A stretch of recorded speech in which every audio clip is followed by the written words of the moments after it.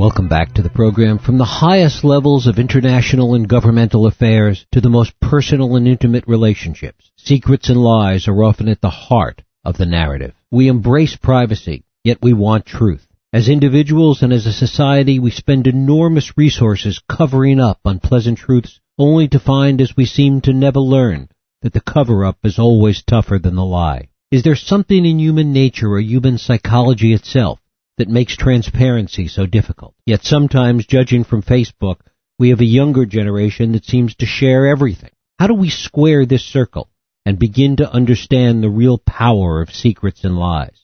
That's what author and longtime publishing executive Jane Isay set out to find out in her new book, Secrets and Lies. Jane is the author of the previous books Walking on Eggshells, about parents and their adult children, and Mom Still Likes You Best, about adult siblings. She was formerly an editor and publisher, and it is my pleasure to welcome Jane Isay here to talk about Secrets and Lies, Surviving the Truths That Change Our Lives. Jane, thanks so much for joining us.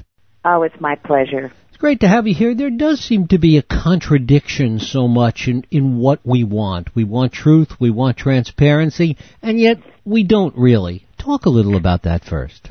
Well, that's a very interesting question. I think that in general, in our culture, and certainly in politics, we strive to learn as much as we can about what's going on in government. My concern is more about families and the ways in which we cover up things we're ashamed of and then have to lie about them. And then we suffer, the person who keeps the secret suffers a loss of self-identity and loses intimacy, and of course is always worried that that secret might come out. When it does come out, as it inevitably does, then the person who receives the secret, what I call the finder, is shocked, is surprised, is left totally unaware of what happened and what might happen in the future, and very angry. So, and that is the balance of family secrets. Now, I'm not in favor of everybody telling everybody everything about everything, because that's just too much. But there are, what I've written about, what I'm thinking about and talking about, are the secrets that we keep and we don't like the truth. What about the idea, though, that there are certain personal secrets, family secrets, individual secrets, that it's important to keep, that maybe shouldn't be shared, the things that we are sometimes too critical of young people for sharing too much on things like Facebook and other places? Well, I think that by and large, important facts about families need not be secrets. And in the research for my book, I found people who were gracious enough to tell me the secrets that they had learned or kept. Mm-hmm. And if somebody's father is not really their father, it might be good for them to know, because there will be differences that they've noticed between. There's a woman I interviewed who was tall and green-eyed, and her sisters were short and brown-haired, and she thought she was the ugly duckling until she finally got her mother to confess that her father, the man who raised her as her father, was not her biological father. And it helped her to understand who she really was. Talk about the power of these secrets, particularly among those that are keeping the secrets, the impact that it has on people's lives trying to keep these secrets for such long periods of time. Yeah, well, let's start at the beginning. Something happens that you're not proud of, that you've done, or that's about you. So you say, I can't tell anybody, I'm going to keep this a secret. Boom, now it's under wraps. Then in order to keep the secret, you have to walk around the truth. We might call it lying. Often it is not saying, lies of omission. And it is very hard on a person. I know this because I kept a secret about my husband for 10 years, kept it from my family, from my friends, and most importantly, from my sons. And you get lonely because you can't really open up to people. Kind of relaxed conversations that you have with good friends. Can't have them because, God forbid, the conversation should get near your secret and you might drop a hint of the truth. So that's one thing. One has to do with intimacy. The next has to do with the sense we all want to feel that we are good people, and the sense that you're not really being a good person because you're lying, it really eats into your sense of your character. So it's a hard thing to do. And I know that, so much of the anger at the secret keeper is what we know about. And in my book, I'm also trying to find a way for us to understand what it feels like to keep a secret. Do people find, in the people that you interviewed and talked to about this, that by the time they finally reveal that secret, sometimes years and years have gone by, that once they reveal it, they wonder why they kept it a secret for so long? That's a very good point. When you keep a secret, the reason you keep a secret is because you're afraid that that when the truth comes out, they're going to be angry at you, they're not going to love you, and your world is going to end. And certainly, take an example of people who have come out, gay people who have come out. In the old days, and I've interviewed people in my book, were thrown out of their families for being gay 30 years ago. But more recently, a woman I know discovered that her son came out to her when he was 28. And you know what she was so sad about? She was sad because he had waited so long to tell her, and he thought she wouldn't love him. So a lot of these secrets, which carry so much shame, may carry less shame as the culture changes. Another secret that is, I don't mean to laugh about it, but women have gotten pregnant before they got married since the beginning of time. And 20, 30 years ago, it was a shame if you had a shotgun marriage. And today, of course, movie stars are having babies with other movie stars without any ecclesiastical or legal affirmation. So times change. Times change, but the other side of that is arguably the secrets get bigger and darker and deeper as times change, as some of these things that used to be worthy of shame and secrecy are no longer, so that the secret now has to be larger or even more dramatic, arguably. Well, I didn't find that. The people who I talked to, and of course, they chose to be interviewed. Mm-hmm. And, it takes a lot of courage to tell me your story when we're dealing with secrets and lies. It seemed to me that the people that I interviewed, they all had common garden variety secrets, or they had found them out. Father who had a first family long before he raised the family in which the person I interviewed was born. The woman who learns from her mother that her father isn't as dead as she had been told all her life. Those are the kinds of family secrets that I've heard. I heard a couple of secrets about people there was one woman who was furious at her brother because when he told the family that he was going to Latin America to study AIDS, he was really going to jail. And she wasn't angry. She wasn't angry at him for having broken the law. She was angry at him for not being repentant. That goes to the heart of this idea. We certainly talk about it in politics a lot, but in many ways it's just as true in intimate relationships, that the keeping of the secret, the cover-up, is worse than the crime or the secret itself. There's no question that you're right. And the longer you keep it, the worse it gets. So, you do something terrible happens that you're ashamed of, and so you suppress it. And then you can't tell because you're so anxious and upset. And then you decide you can't tell because they'll be mad at you. And then you can't tell because you waited so long to tell, you have to wait longer. And it is always the cover-up that gets as much anger and rage as the secret, because it's the cover-up that is the treachery. How could you have lied to me for so long? How could you have made me believe this or that? And that is where the conversation, the revelation conversation ends. How could you? Not only do it, but lie to me.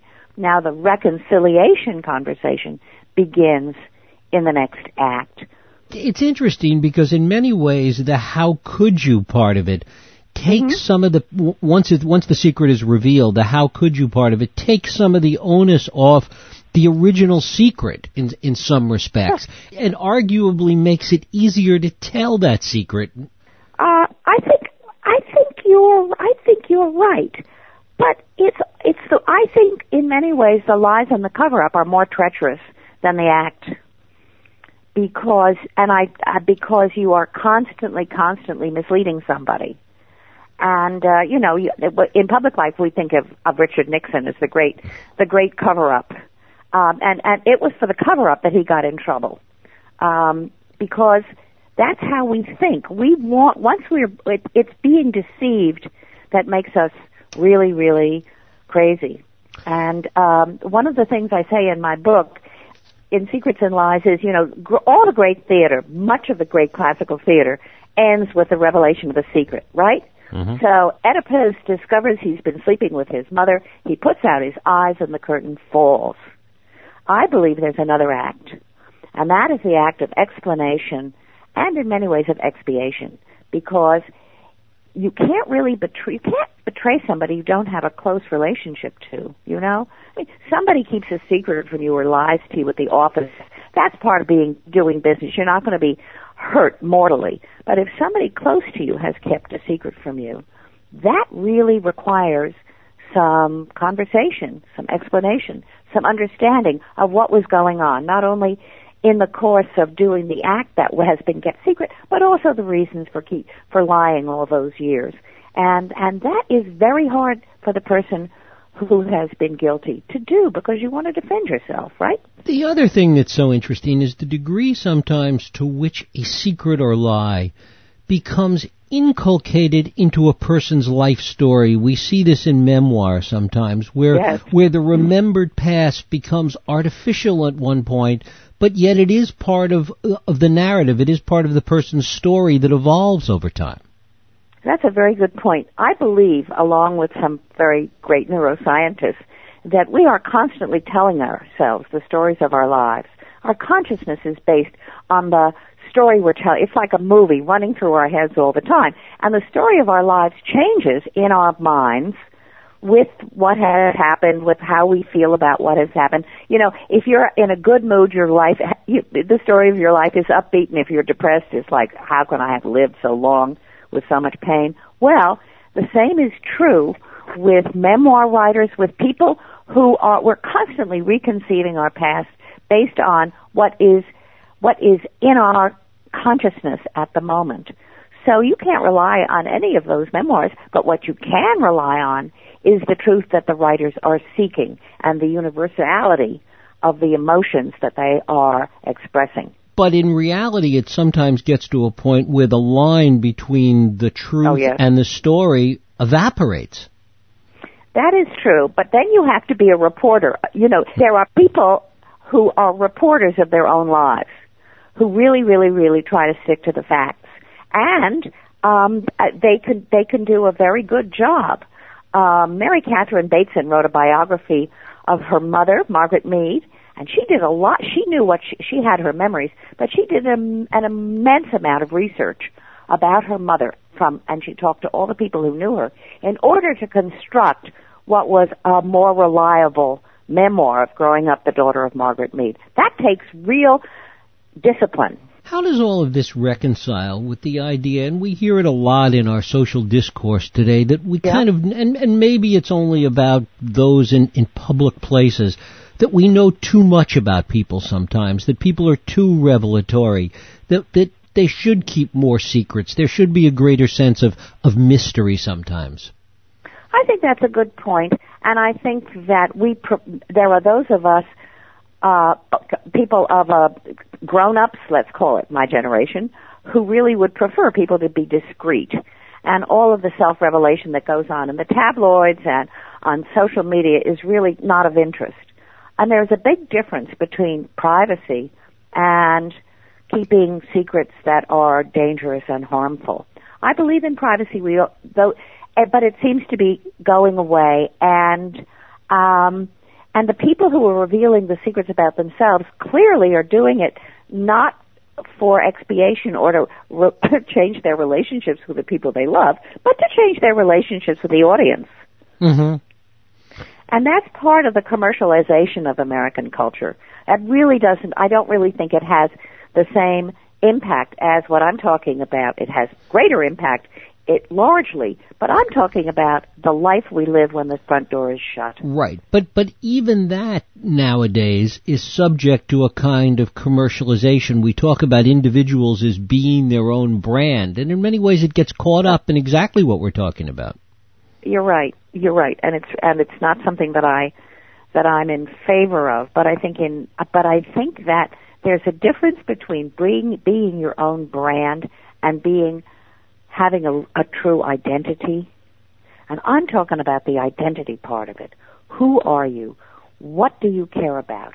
How are you constructing your own story, and how are you creating the relationships that are really important to you, working on them, and listening hard, and being genuine and authentic? That's what I'm concerned about. And being authentic when you're keeping a secret is a very, very hard thing to do. Is it possible to do both? Is it possible to be authentic and keep secrets? Well, that's a very hard question. I don't think so. I think what happens to the person, the last woman in my book, Jackie, describes her life of keeping secrets from childhood until she finally revealed what had happened to her and who she really is. And the book ends with her saying, I am so happy to be myself. I can be the same person with you, and I can be the same person with my friends, and I can be the same person with my mother. I'm so glad to be whole now. And that speaks to the fracturing of ourselves when we have to keep up different fronts with different people. Fitzgerald talking about Gadsby as being made up of an unbroken series of successful gestures. That's exactly right. Beautiful. And in many ways today we talk out of both sides of our mouth because we talk a lot about authenticity, and yet there's less of it in so many respects. Yes, but within families, I'm not sure you're right. I think the family is the spaceship of human evolution. I think that's a mixed metaphor too, but you know what I mean. Mm-hmm. We survive. We're programmed by our DNA to survive in groups, in families. The closeness of our relationships and the authenticity of our relationships is what causes us to live. We know that people live longer when they have loving friends and family around them. And this is what I'm talking about. In those close relationships, if we have secrets and if we find revelations, we have to figure out a way not to break off, if we can, because the people who are closest to us, and many of the secrets are, of course, the most important secrets, are held by and revealed to people we're close to. That's what I'm focusing on the book, and I believe that most people can survive most revelations. Mm-hmm. If the person who's kept the secret really wants to keep the relationship going, and if the person who's been surprised, if the finder is not wholly enraged and devastated. I didn't put it in the book, but I can say to you, if people could survive the Holocaust in Hiroshima, they can survive knowing that your father is not really your father. I wonder if there's an equally powerful evolutionary force, something else in our DNA that goes back to secrets we kept on the plains as to where food was hidden. Absolutely. That leads us to want to keep secrets as well. Well, yes, and somebody asked me how long has it been that we kept secrets, and I said Adam and Eve. Of course, we want to protect ourselves, and we have needs. On the plains we needed food, and in the trees we needed sex. And the culture is growing around us and saying, thou shalt not, thou shalt not. 10 commandments, I believe, are the commandments keeping you from doing the 10 most done things, So, of course, we want to keep secrets, and often it's fine. But when we have something that we know is in our hearts, and it is something the person we love deserves to know, that's where it hurts. Jane Isay, the book is Secrets and Lies, Surviving the Truths That Change Our Lives. It's just out from Doubleday. Jane, I thank you so much for spending time with us today. It's my pleasure. And don't forget my website, Jane Isay, JaneIsay.com.